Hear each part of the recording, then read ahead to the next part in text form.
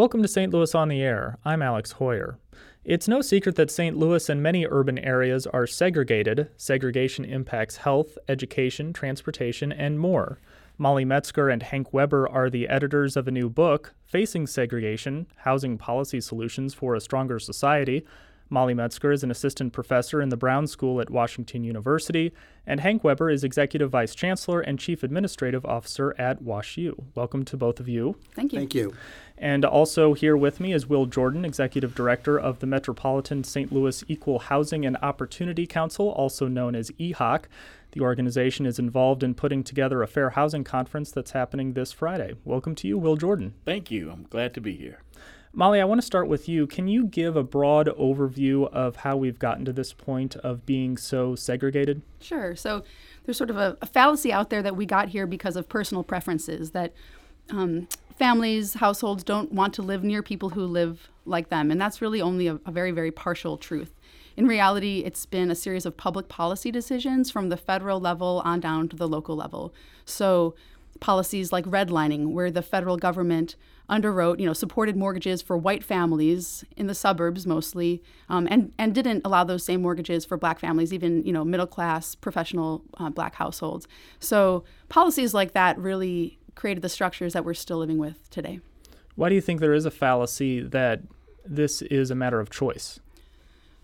I think that it's there's sort of this desire on the part of white people to move past this problem, to suggest that maybe, we solved the issue in the 1960s with the Fair Housing Act and the Civil Rights Act, and so we don't have to think about it anymore.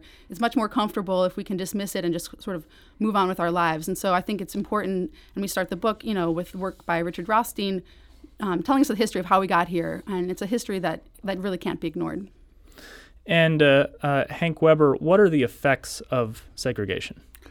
The effects of the segregation are negative for all of us. For those people who do not have access to high-quality neighborhoods, who become socially isolated, the evidence is overwhelming that there are negative effects on their children and on the life course. How well you do in life has a great deal to do with where you live. And to the degree that we force people to live in places of low opportunity, there are negative results. But I think there are broader implications. Second is there's a very important school of research that suggests the least segregated regions do the best economically in the United States. And third, it's a fundamental affront to the values of America. We are one nation. We're one nation in creed. We're one nation in opportunity. We do best when we live together, when we know together, when we have joint problem solving. And segregation makes all of those things very difficult. The point about it affecting our ideals, that segregation does that, can you explain more how segregation affects those who aren't acutely affected by it? It reduces the chances it reduces all economic growth for all of us and the ability, and it leads to a kind of polarization. And it leads to a kind of negative effects that we all feel. One of the things, I recruit companies in one of my roles to St. Louis as the chair of the Cortex Innovation District. One of the things that I fight, every one of those, are the realities of a very high murder rate in the city. That comes from people being isolated and lacking opportunity. And Will Jordan with EHOC, can you explain how that organization factors into this discussion? So now what you have is government policy that has recognized its prior hand in what we have today. So I just left a meeting with our heart partners who are meeting with my staff as we speak. Shout out to Kate and Kitty and my staff out there. If you guys are listening, I know you are. And and they're diligently sitting at a table in our office looking at, look at the numbers we have on the testing findings that we have, persons with disabilities, racial segregation in St. Louis, and how it's persistent. And as a reality, our organization is dealing with the reality of it and the victims who come to us, sexual harassment, these kind of things that are happening for people with low economic opportunities. This is a reality for them every day.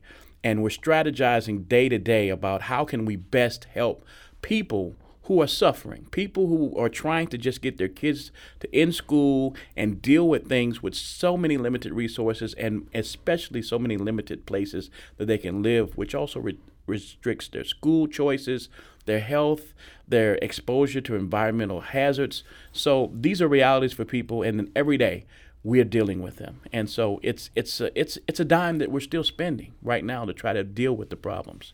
Among all of the problems that you deal with, what are the chief problems that people come to you with?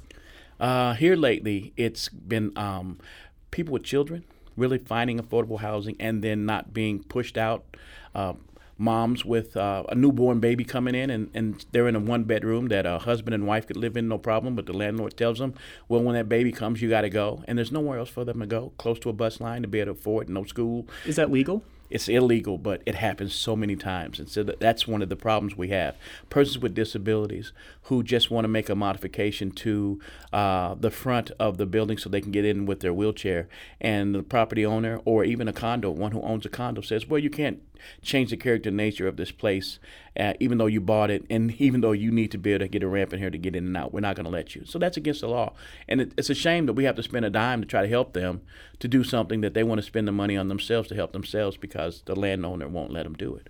So things like that happens quite a bit still, even now. Mm-hmm. Molly Metzger, you mentioned that we had a Fair Housing Act in the 1960s, 1968, which outlawed discrimination with housing. Was that law not enough, or is it enough and it's just not being followed? So it's an incredibly important law, but it hasn't been fully enforced. So the Fair Housing Act is one of our major tools in terms of outlawing discrimination in rental housing and mortgage lending.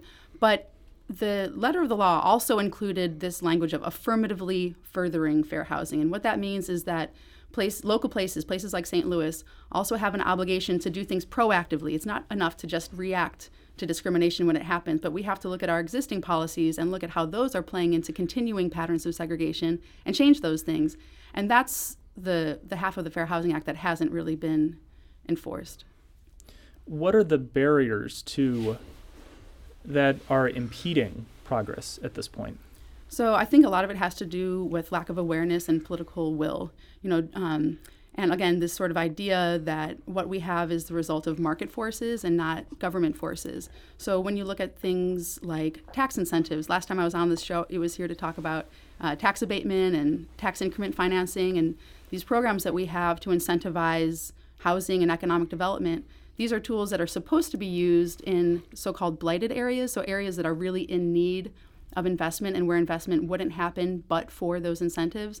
But when you look at where they've been used, they've really been abused and used in areas that aren't in need.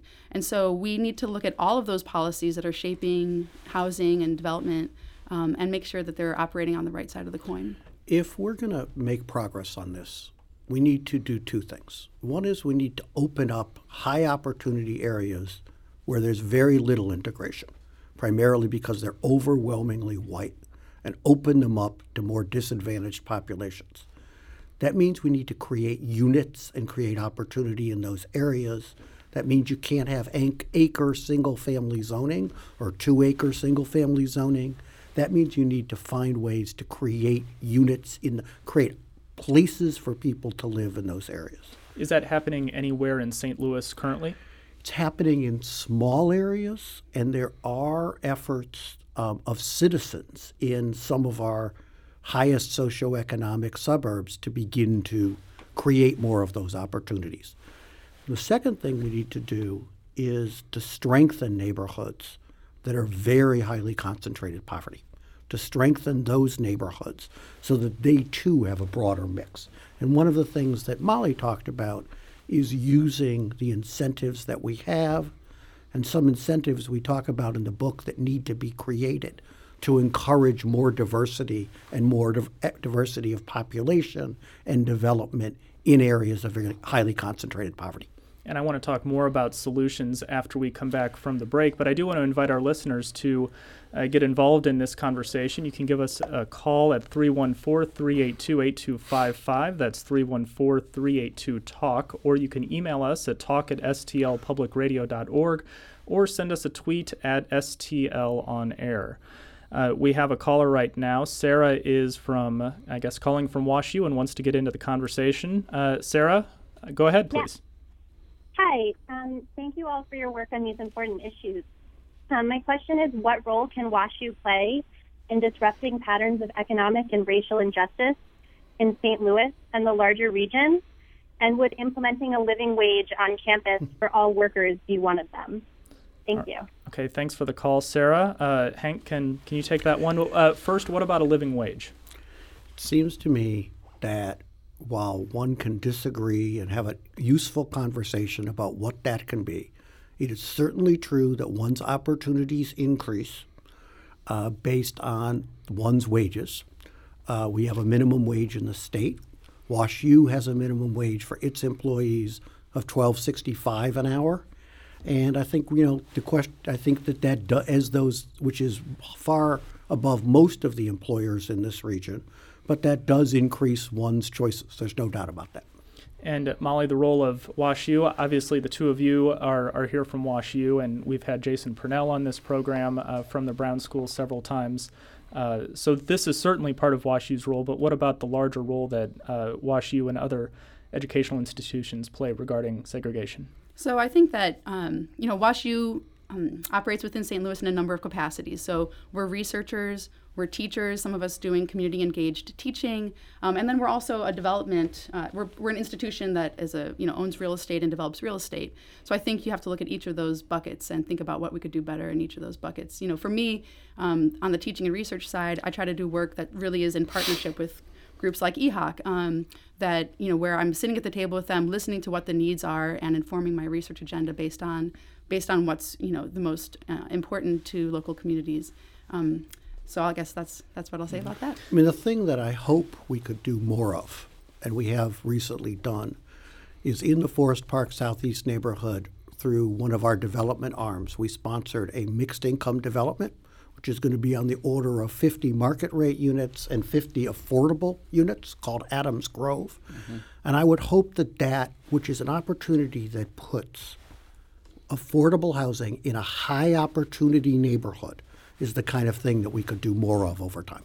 Yeah. And Will. And I agree with that. That Adams Grove is, to the extent that people can see the opportunities, the success, the way that develops out, and the people who are going to be living there and the lives that it affects, that story can be touted throughout the St. Louis region, so that as gentrification naturally happens, that people understand that what you got to do is you got to plan for people who are living in these neighborhoods to be able to stay. You got to plan for it. You can't just think it's going to happen naturally. You got to make a plan like they've done here at Adams Grove. I'm talking with Molly Metzger and Hank Weber of Washington University, as well as Will Jordan of the Metropolitan St. Louis Equal Housing and Opportunity Council, also known as EHOC. We'll continue the discussion in just a moment. This is St. Louis on the Air on St. Louis Public Radio, 90.7 KWMU. Now back to Molly Metzger and Hank Weber of Washington University and Will Jordan of EHOC. Will, right before the break, you had mentioned trying to make steps to prevent gentrification. And that's something that I wanted to get to, because we talk about mixed income, mixed race developments, and sometimes when that happens, it promotes gentrification, and gentrification can then push people out who have been in the neighborhood for a long time. What are the steps to prevent that? Several things. One, policy makes a difference. Introducing city leaders to different ordinances that allow for denser a building in city limits, like the city of St. Louis, and then having set-asides. For example, for every time you're going to build 200 units, you got to set aside 25 that are going to be affordable or even low-income units. That is something that a city can make a decision to do to prevent gentrification, but they got to do it willfully. It's not something that just happens. A developer is going to come in and get as much money as he can for the work that they're going to do, right? Developers are not thinking socially. Every now and then you have a developer like that, but they're about making money, right? So the city has to take the leadership. And then places like WashU can inform them about how this is operated. Academically, they can talk about studies. This has happened in New Mexico, and they did a great job with it. Introducing, like our conference to places around the country that have thought about this and had it happen successfully, so that the city planners and the aldermen and whatnot can make decisions that this is good for our city, and what we want to do is want to keep opportunities for every person here in the city. As you see it, does the leadership exist in this region to make this happen? It does, but it's fragmented. So what happens is you've got one person in the city, you've got a bunch of people at WashU, you've got a lot of people who in their own spheres end up having to be the lone voice versus having a majority of people who think that way within that decision-making body. So that's one of the issues that I think we try to do with our conferences, is get more exposure so that people are not in silos, that they've got other people that have that voice so they can make a difference. May I speak to this policy Sure, solution Molly. as well? So when Will's talking about setting aside a percentage of units for affordable housing, sometimes we talk about that as inclusionary zoning. That's Yes. the term that's often used. Even though it's not technically zoning, it's still the term is inclusionary zoning. And in a place like St. Louis, maybe the way to do it would be, if we're using incentives, like if we're giving tax breaks to developers to build multi-unit housing, then in those situations, we need to require that there's some affordable units in that building. And this is an idea that has been suggested in a number of places. The Forward Through Ferguson report presented this idea. In the last mayoral election in the city of St. Louis, this was an idea that was put in front of all of the candidates, and every single one of them, including Mayor Crewson, endorsed this idea. And so it's sort of an idea whose time has now come. Yes. A lot of people are paying lip service to it, and I think now it's really time to look at implementing it both in the city and throughout the region. Absolutely. There's a wide variety of tools used around the country to help both promote economic development in places that need it and to prevent gentrification in other areas. The challenge for the public sector is to match the tools to the problem. In the suburbs, it's often developing access. In the city, it's promoting mixed income housing and both promoting new economic development and preserving the ability of long-term residents to stay. One of the other solutions that I read about in the book concerned housing vouchers. Who wants to take that? Molly? Sure. So this is an area where we've seen a little bit of progress locally, but not enough. So one of the pieces of the solution with housing vouchers is creating fair housing protections for Section 8 renters. So essentially the Section 8 program, or also known as the Housing Choice Voucher Program, helps people pay the rent. They still pay 30% of their income toward their rent, and the program makes up the difference. And the term Housing Choice Voucher suggests that they have a greater choice, that they can use this voucher in the private rental market in a place that works for them and their family. But in reality, when you look at what the program will cover and where landlords will take vouchers, it's really limited. So it ends up really resegregating people.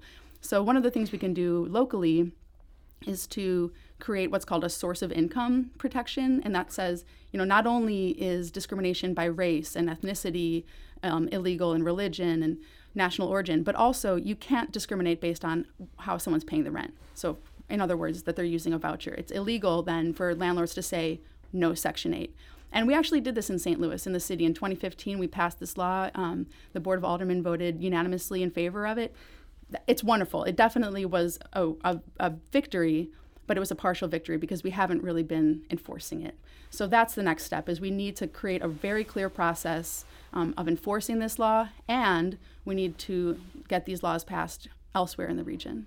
And didn't I read about a program and maybe this is part of the voucher program, where there are people who are randomly selected, generally low-income people, a voucher or some kind of monetary asset that they can take and move into a different community? Mm-hmm, yeah, so there are a couple previous studies that were randomized. So the most famous is the Moving to Opportunity experiment, and it showed really incredible outcomes, especially for young kids. Mm-hmm. And so based on those research findings, cities such as St. Louis have started implementing similar programs where basically the housing authorities are partnering to provide a small staff that can help Section 8 renters who want to move to these so-called opportunity areas, right? Because not everyone does want to move, into West County, Southwest City.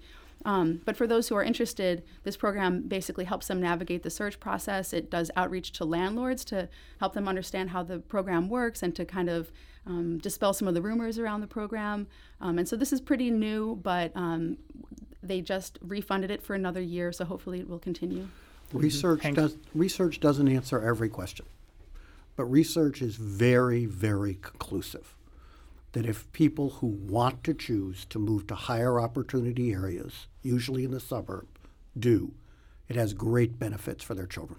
Wouldn't this also be subject, though, to the same critique of education vouchers, that you are taking possible resources out of the community? I think that there's no question that we need a comprehensive solution to segregation, that moving people around will never be the solution. But when you're especially talking about families with children, families whose kids are entering school right now, they can't wait for the neighborhood to change or the schools to change. And for those families that, again, those families who want to move, this should not be forced on anyone. But for those families who are interested, they should have that option. Mm-hmm. All of us with considerable incomes, have the option in where we want to live and making the decisions that are best for our children. I think social policy should be about creating those options for for people who don't have those choices economically. And something that the book points out is that government created segregation going back historically in America with slavery, the removal of Native Americans to reservations, and so it needs to be partly a government solution that gets us out of this. Absolutely. And Will, what other than the resources, like working with WashU, what other kind of resources do you have at your disposal? Because you're the people that are really on the ground here. Absolutely. And let me tell you something. The private market has influence in this situation. Sometimes when the government is moving slow, like the banking market. So we've been working on a greenlighting fund, and it's got a lot of traction in the St. Louis area. They have one in Detroit. And this is really led by, say, like grassroots organizations like EHOC, but also banks. What is greenlighting? So greenlighting is where you get lighting or lighting? Lighting. Mm-hmm. So there's red lighting is saying stay out. Mm-hmm. Green lighting is saying come in. So say on Delmar, north of Delmar, you got a house. It appraises out at $30,000. That's as much as you're going to get. No bank loan is going to give you more than that. Green lighting says we'll give you more than $30,000 to fix up this house, and we'll do it with a couple loans, and the bank is going to provide the money through another process, and that way it appraises higher because the money comes first. Usually the appraisal comes higher, then the money comes. But this is a way where the money comes first, and then the appraisal goes up higher. And then that starts to affect the housing appraisal of the next house and the next house, and next thing you know, on Delmar, you have the appraisals are higher, and that's good for everybody, especially the people who are currently living there, to be able to fix up the house, to be able to sell the house, whatever they need to do. But if the values go higher, nobody's going to argue. The real estate agent, he's going to be happy. The city tax is going to be higher, they're going to be happy. Everybody's going to be happy if the value goes up. But banks are playing a large role in helping that to happen, and they're being progressive about how they do their commitments to community reinvestment. And so that is happening in St. Louis, and I want to applaud the private market and banks for looking at it the way they do it in Detroit. We did so much in America to use public policy to help build the suburbs. We can take some actions like a green lighting fund to help people in neighborhoods and help individuals prime the market in neighborhoods that need some help. Yeah. And that's the job. It's our job.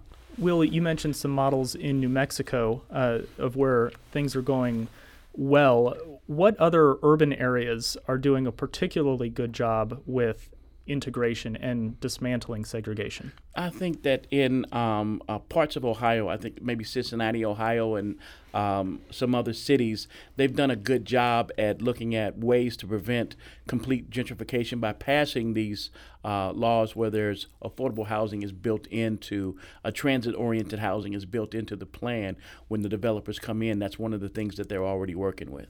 So there's cities that have been successful at rebuilding their downtown areas by putting in some requirements based upon policy to preserve affordable housing. And the Fair Housing Conference that's happening this Friday, can you explain what that's about? So really, we've had some successful housing conferences, and this is no different from those. It's sold out, of course. I'm sorry if you didn't get tickets, but maybe you can come and just kind of get close to the church and listen in. But so we're going to be talking about really solutions. So we're going to highlight the history, but we're going to talk about what does a solution look like in North County? What does it look like in the city? What does it look like in West County? What can these places do in order to make integration and affordable opportunities better for everybody. So we're going to really be looking at solutions. Okay, we have about a minute left, and I want to get a brief comment from each of you on what you're most optimistic about concerning housing and segregation. I'll start with you, Molly. So I'll just speak in terms of the local political environment right now. This source of income area is something that we're seeing movement. And so we need to build on that. In the county, the Affordable Housing Trust Fund Task Force has rolled out in the last year. They're getting ready to release their report. So there are a number of things that are happening. The thing is, we just need to enforce these things and make them real, not just talk about them. And Hank? Since the book's come out, I've gotten 3 phone calls, or honestly 2 phone calls and an email, from citizens of wealthy suburbs saying, we need to do more to create opportunity to take for people to take advantage of our school system and our assets. And I'm willing to work in my local community to do that. I think that's a very positive thing. And Will Jordan most optimistic about in 10, 15 seconds?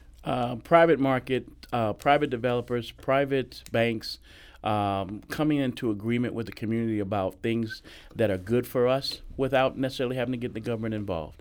So I think those agreements between the community and private markets are becoming very important in order for us to make it happen. We're not going to wait on the government. All right, Will Jordan of EHOC and Molly Metzger and Hank Weber of Washington University, thank you so much for being with us today. Thank you very much. Thank you. This is St. Louis on the Air on St. Louis Public Radio, 90.7 KWMU.